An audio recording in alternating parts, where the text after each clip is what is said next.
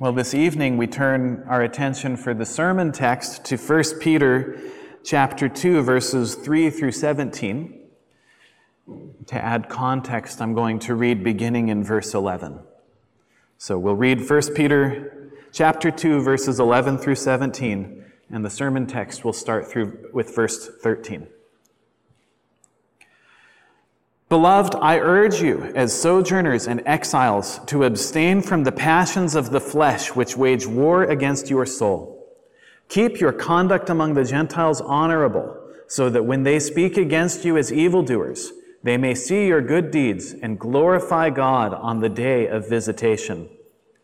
Be subject for the Lord's sake to every human institution, whether it be to the emperor as supreme, or to governors as sent by him to punish those who do evil and to praise those who do good. For this is the will of God, that by doing good you should put to silence the ignorance of foolish people. Live as people who are free, not using your freedom as a cover-up for evil, but living as servants of God. Honor everyone. Love the brotherhood. Fear God. Honor the emperor. This is the word of the Lord. All of us who are united in Christ want to honor God and to bring new people into his kingdom. And this is something that Peter speaks of in verse 12, where he's given this general command to keep your conduct among the Gentiles honorable, so that when they speak against you as evildoers, they may see your good deeds and glorify God on the day of visitation. Well, in the verses that follow and on into chapter 3, God, speaking through Peter's letter, gives more detailed instructions on how to fulfill this command in various relational situations. And so in tonight's passage, we read how to conduct ourselves honorably with respect to human authority, and particularly with respect to government authority. Now, we all have a sinful desire to rebel against authority. And this is especially true when we're backed into a corner, as Peter's original audience was. Now, they faced persecution and ostracism on account of their faith. Now, at the time that Peter wrote this letter, it is unlikely that the Roman government was officially taking part in these persecutions. Yet, at the same time, the Roman government took no particular pains to defend Christians. And the government itself, of course, encouraged many practices that were antithetical to Christian faith and practice. But regardless, Peter teaches these people, and God teaches you through Peter, to respect society's authorities. And so we'll look at three aspects of God's command to obey authorities. First, that the people of God should submit to the government for the Lord's sake. Second, that we should submit as part of that strategy to silence their foolish critics. And third, that we should submit as free people in Christ. And so first, we submit to the government for the Lord's sake. And here in this section, we can consider several elements of our submission to the government. First, we'll consider what it means to be subject to the government. Second, what it means to submit for the Lord's sake. And third, what God himself commissions the government to do. So first, what it means to be subject to the government. Now, the ESV here says that we are to be subject to every human institution. Well, Peter here first refers to human authority structures in general, but then he gives reference to the emperor and governors, giving particular attention to human government authorities. Now, the Greek word behind the command to be subject is the same Greek word that is usually translated submit. It has the same meaning here as it does elsewhere. Now, this word appears in contexts such as James chapter 4, verse 7. Submit yourselves to God. It appears in Luke 2:51, saying that Jesus was submissive to his parents. For God commands you to obey and honor human authorities in every arena, and particularly to government authorities, from the supreme authority down to the local authorities. And furthermore, obedience to God and to parents is meant to be sincere and cheerful and characterized by love. And the fact that God uses the same word to refer to submission to other authorities, such as the government, indicates that He's commanding the same sort of sincere, cheerful, and loving obedience to human authorities. Now, this can be a hard pill to swallow. At many times and in many places, the authorities have persecuted the church and even sought to destroy her. And again, at the time of this letter, the authorities turned a blind eye to the sufferings of believers. And not too long after Peter wrote this letter, the Roman Empire would explode in a murderous persecution against Christians that would wax and wane for some 3 centuries. And yet, even when believers are relatively unmolested by the government, it can be easy to be sort of sardonic about the government as the paperwork, political drama, paying your taxes can all become quite a hassle. And that's why it's so critical to remember that you are not called to submit to the government for the government's sake. God calls you to submit to the government for the Lord's sake. And so you don't have to approve of the government in power. You don't have to personally like the people in office. But you do have to submit for the Lord's sake. For as it will be further explained, submission to the authorities is an act of obedience to God, a testimony to the gospel of Christ, and a show of your love for Him.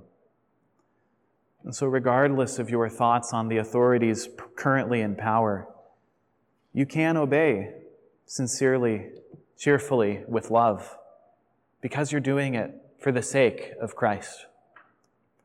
And you can also obey because the rulers have their commission from God. Now, Peter here refers to the governors sent by the emperor to punish those who do evil and to praise those who do good. And in this way, the emperor reflects God's purpose and intention for human government, which is to restrain evil and to encourage good. Now, this is true even considering how far short government falls of God's holy standard. God knew that government was falling short when he had Peter write these words by the inspiration of the Holy Spirit. Human government is imperfect, even at its best. And yet, it still does at least minimally well at restraining wickedness by punishing those who break the law. And on top of this, authorities do also serve to praise those who do good. Now, it's true that governments typically devote more resources to punishing the evil than to praising those who do good. But nevertheless, the authorities do take some notice when good works stand out. And the commentator Karen Jobes has written that it appears here that Peter is encouraging believers to take opportunities to do the kinds of good deeds that attract the notice and praise of the authorities, as well as of society in general. Peter, of course, began this section with this idea in verse 12, referring to our good deeds as giving others cause to glorify God. Now, while we shouldn't be glory seekers, we shouldn't be ostentatious, parading around our obedience, nevertheless, God, in His providence, will provide opportunities for good works to be done in public. And so when He provides those opportunities, you should be prepared to take them for His glory. Now, so far I've spoken about governments who govern not perfectly, but more or less the way they ought to do. Yet we know so well that government authorities do not always govern the way that they ought to do. Some enrich themselves at the expense of their people. Some enact policies that violate God's law or stifle the flourishing of their people. Some directly oppose the church and seek to destroy it. Yet, even when living under such a bad authority, the command remains to obey them. There are no qualifiers here in this sense. We submit because it is God's will, not because it is the authorities' will. Paul writes in Romans 13 that there is no authority except from God. And whoever resists the authorities resists what God has appointed, and those who resist will incur judgment. God considers unjust disobedience to civil authority as disobedience to Him. Yet there are limits to this obedience, but they rest not in the character or quality of the authority figure in question. They rest in God and who He is.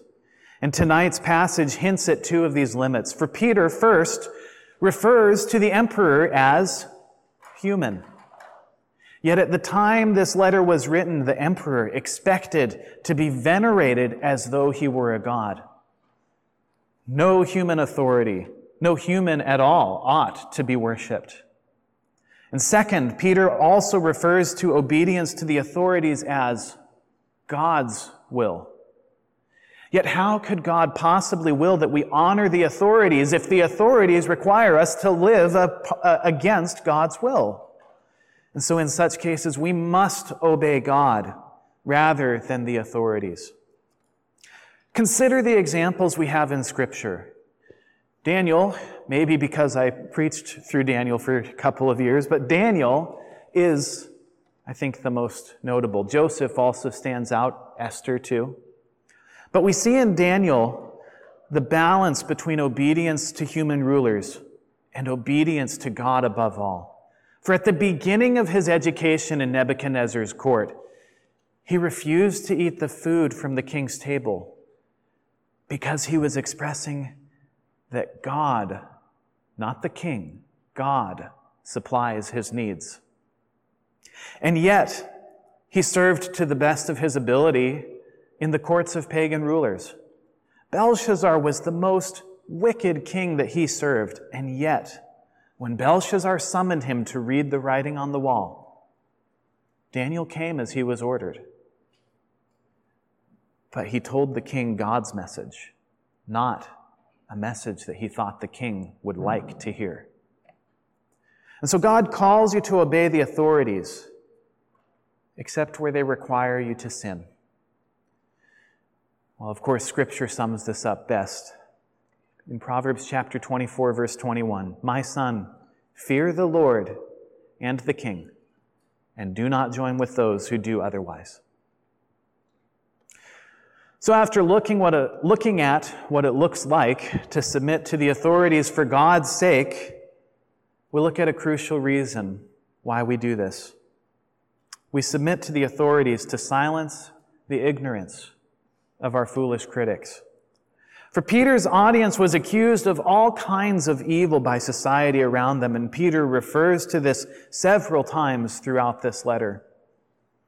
We know that the early Christians were accused of cannibalism, of conducting orgies, that they were antisocial, that tradesmen who converted to Christianity refused to participate in the worship of the trade guilds and thereby refused the blessing of the gods on these trades. In fact, in Acts chapter 19, we read that Paul was opposed by the silversmiths because his gospel cut into their profits, because they produced silver shrines to Artemis, the supposed goddess of wisdom. The goddess of hunting. Pardon me. In this situation, by the way, the authorities rightly intervened on behalf of Paul. Well, believers today are also opposed and accused of all kinds of evils. Intolerant, power-hungry, spiteful, opponents of freedom and progress. But do you know what would be one way to lend these criticisms credence? If believers routinely got in trouble with the authorities? What a shadow it casts over the proclamation of the gospel when Christians oppose the authorities over their lawful orders. Not speaking of their unlawful orders, but of their lawful orders. We don't pick fights with the government just because. And as a practical matter, the quiet lives of the believers are meant to show the bad faith of our critics. It's one thing to live according to a strange custom. It's another thing to live according to a strange custom and commit crimes on top of it. The ancient believers didn't worship the emperor. They didn't participate in other elements of pagan worship. But Peter is saying that in other matters, it's important to do your best to be a regular, law-abiding guy or gal. Now again, this doesn't mean you obey the government at the cost of obeying God. It also doesn't mean that you shouldn't use the rights you have to speak up against evil when the government is perpetrating or encouraging evil. But it does mean you obey the government as much as possible, so as not to give fodder to the church's opponents when they speak against us as evil. Remember Christ's own innocence before the Roman authorities. When the centurion and those who were with him saw how he died, they confessed that Jesus was the Son of God. Pilate himself recognized that Jesus was innocent and should be set free, and he wickedly and in a cowardly way sent him to the cross anyway for his own political ends. But he recognized Christ's innocence. And Paul lived in an echo of Christ, for when he appealed to Rome against his imprisonment, Festus and Agrippa were at their wits' end because they acknowledged that he had committed no crime, and they had no idea what to write to Caesar as to why he should be tried before Caesar. Well, some of the church's critics will persist in their sinful ignorance, and they will receive their just judgment for it. But never forget, if the Bible says it, you can bank on it. God here says that the ignorance of the foolish people will be silenced by godly obedience to earthly authorities. And Scripture itself supplies plenty of real-world examples testifying to this fact. Now, we have to acknowledge here that most of us have a very different relationship to the government than Peter's recipients did. For our system of government in the United States confers much greater rights on a much wider variety of people than ancient Rome did. And it's no sin at all to use these rights in a lawful way. You're free to speak your mind. You're free to engage in lawful protest. Obedience to the government doesn't mean you always vote for the incumbent rather than somebody you think more worthy. You have the right to your day in court if you're accused of a crime or civil liability, and so on. Paul had rights as a Roman citizen, and he was a citizen by birth, the most prestigious form of citizenship that there was. There were actually several different classes of citizenship with different rights in ancient Rome. And often you were more of a citizen of a city rather than the Roman Empire at large. But Paul was a Roman citizen by birth. In Acts 17, he invoked his citizenship in Philippi to demand an official recognition that he had been publicly beaten and imprisoned falsely. He invoked his citizenship to be permitted to speak to people who falsely accused him in Jerusalem in Acts 21. And in Acts 25, we read that when he was imprisoned in Caesarea, he invoked his right to appeal his case to the emperor and so to ensure his passage to Rome. But notice that Paul didn't invoke these rights for his own sake. He didn't invoke his rights for his own comfort or convenience. He invoked his rights in order to secure greater freedom to proclaim the message of the death and resurrection of Jesus Christ, our Lord. Likewise, Jesus himself had certain rights with the Father that he did not exercise because they violated his commission from the Father. As the mob is coming to take him to the civil authorities to be tried and crucified, Jesus says to his apostles, "Do you think that I cannot appeal to my Father, and he will at once send me more than 12 legions of angels?" And yet doing so would have prevented him from going to the cross.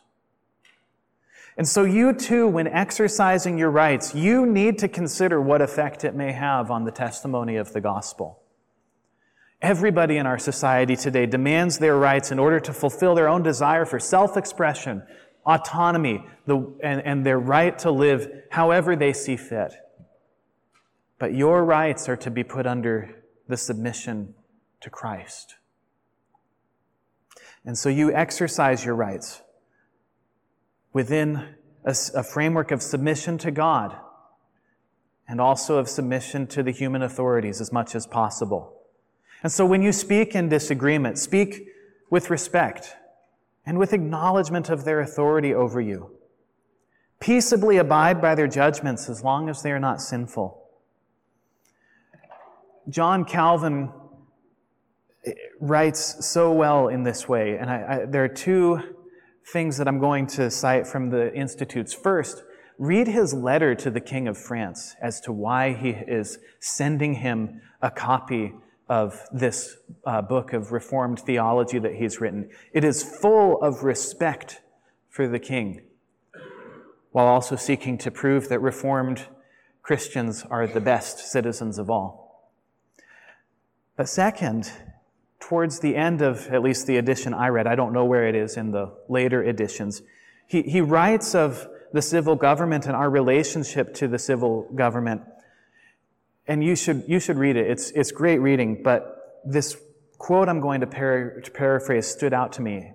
And this refers to the right use of litigation by Christians. He writes, "The plaintiff who is unfairly afflicted places himself in the magistrate's hands, explains his grievance, and lays before him his just and fair request, having no wish to hurt or be avenged, and without hate, bitterness, or a passion for disputes, being ready instead to surrender what is his and to suffer anything rather than harbor wrath and hatred against his adversary.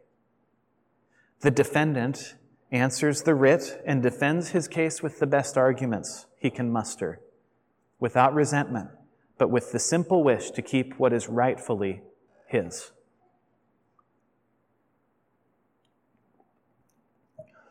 So we've seen that we submit to the government for the Lord's sake, and that we submit to silence the foolish critics of our faith.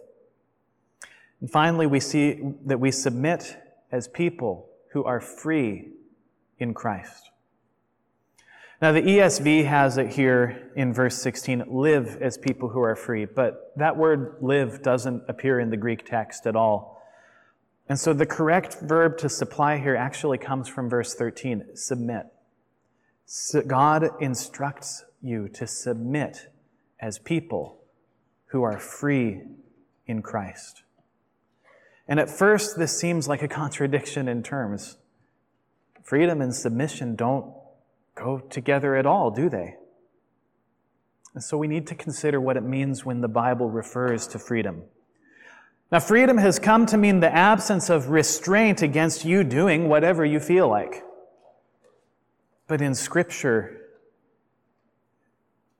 it is sin and Satan that subject us to bondage. And so freedom is freedom from sin and Satan. We read in Hebrews 2:14 and 15 that Satan holds the power of death over those who do not belong to Christ and makes them his slaves. Romans 6 likewise presents sin as one to whom we once willingly presented ourselves as slaves. Now, there are other elements to our bondage apart from Christ, and you can read all about them in chapter 20 of the Westminster Confession of Faith. But these will suffice for this sermon because Peter is specifically referring to the contrast between good conduct and evil conduct. And so, among other things, freedom in the Bible is no longer being ruled by your wicked desires or temptations so that you are able to do what is right. And Christ is the one who purchased this freedom for you on the cross. For in Romans 6:8, we read that we have died with Christ so that the body of sin is brought to nothing, so that we are no longer enslaved to sin. And so our death with Christ rather leads to life with Him so that we are instruments for righteousness. In Hebrews chapter 2, we read further that through death, Christ destroyed the one who has the power of death, that is, the devil, and delivered all those who through fear of death were subject to lifelong slavery. And so you can see that Christ sets us free to do what is good. And therefore this freedom can never be used, as Peter writes, as a cover-up for evil. Well, the image Peter is employing here is doing something evil, but covering it up with freedom to pretend it's good. It'd be like taking your Ford Pinto and covering it with a car cover that says Lamborghini on it. No matter how much you may think it's a Lamborghini, you're not setting any track records on Friday night. Well, likewise, Christian freedom is never something that can be used to justify doing what is evil in God's sight. How would you even try? People do it. Perhaps you would claim to be obeying your conscience and therefore God when disobeying the state, even though the state hasn't required something sinful. Others say that Christ has set us free from any moral requirements at all that God has laid for us in His law, including the requirement to obey authority. But none of these are Christian freedom at all. My notes here say none of these are the right way to use Christian freedom. Actually, none of these are Christian freedom at all, period. And in fact, any such work of evil is just a return to slavery. And so instead of being set free to do evil, we are set free to serve God. As Gordon Selwyn wrote, Christian freedom rests not on escape from service, but on a change of master. And God graciously provides us His law so that we can know how to serve Him. In James chapter 1, verse 25, we read that the law is a law of liberty. Jesus' yoke is easy and His burden is light. If you trust in Christ by faith, He graciously sets you free from servitude to Satan so that you can serve God instead. In Christ, you meet the new boss, but He's not the same as the old boss. And so submission to the King may appear to be bondage, but it isn't, because you've been set free in Christ. And this is an important aspect of life lived in accordance with who you were made to be, where you find true freedom. A train finds it far more difficult to run off track than on track. A mechanical watch expends a great deal more energy to tell incorrect time than it does to tell correct time. These devices are designed so that executing their purpose requires less energy than doing otherwise. That's just how physics works. And so it is with you.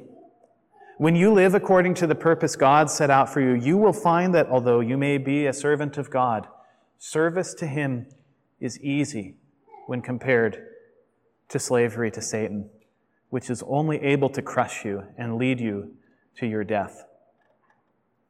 And that's because of another kind of freedom we have in Christ. As we read in Galatians 5, Christ by His sacrifice sets you free from obedience to the law as the means of your salvation. You can never earn your place with God by doing the law, for all have sinned and fallen short of the glory of God. You can only belong to God if Christ's righteousness is credited to your account by faith. But with this freedom, you can serve God sincerely, doing your best day by day in the strength that He provides by the Holy Spirit, and trusting that Christ's blood covers your sins when you fall short, and that you will always be His. And so we submit to the government for the Lord's sake. to silence the foolish critics as a free person in Christ, free to serve God rather than sin. And so Peter ends this paragraph with 4 practical commands as to how we can serve God faithfully in doing so. First, you honor everyone. Treat all people as valuable and worthy of honor. From an invitation to the White House to the person who rings up your coffee at Starbucks, you must treat every person as though they matter. They are all image bearers of God. So treat everybody with kindness and patience, for nobody is beneath you. Second, love the brotherhood. We honor everyone, but have a special duty to show self-sacrificing love within the church. Resist factions within the church. As Pastor Charles preached 2 weeks ago, speak plainly with one another. Do not split up under trial, but instead stick together. Submit to one another. Seek to meet one another's needs. Third, fear God. Not with the kind of fear where you worry He will condemn you after all. The kind of fear that believes His threats, yet understands that they are intended to warn His children away from harm. God delights to save, and so He issues these warnings to give you all the more cause to turn to Him and trust Him to save you. And fourth, honor the emperor. Do not fear him, for he is not God. The emperor may be able to take your physical life, but he cannot throw you into hell.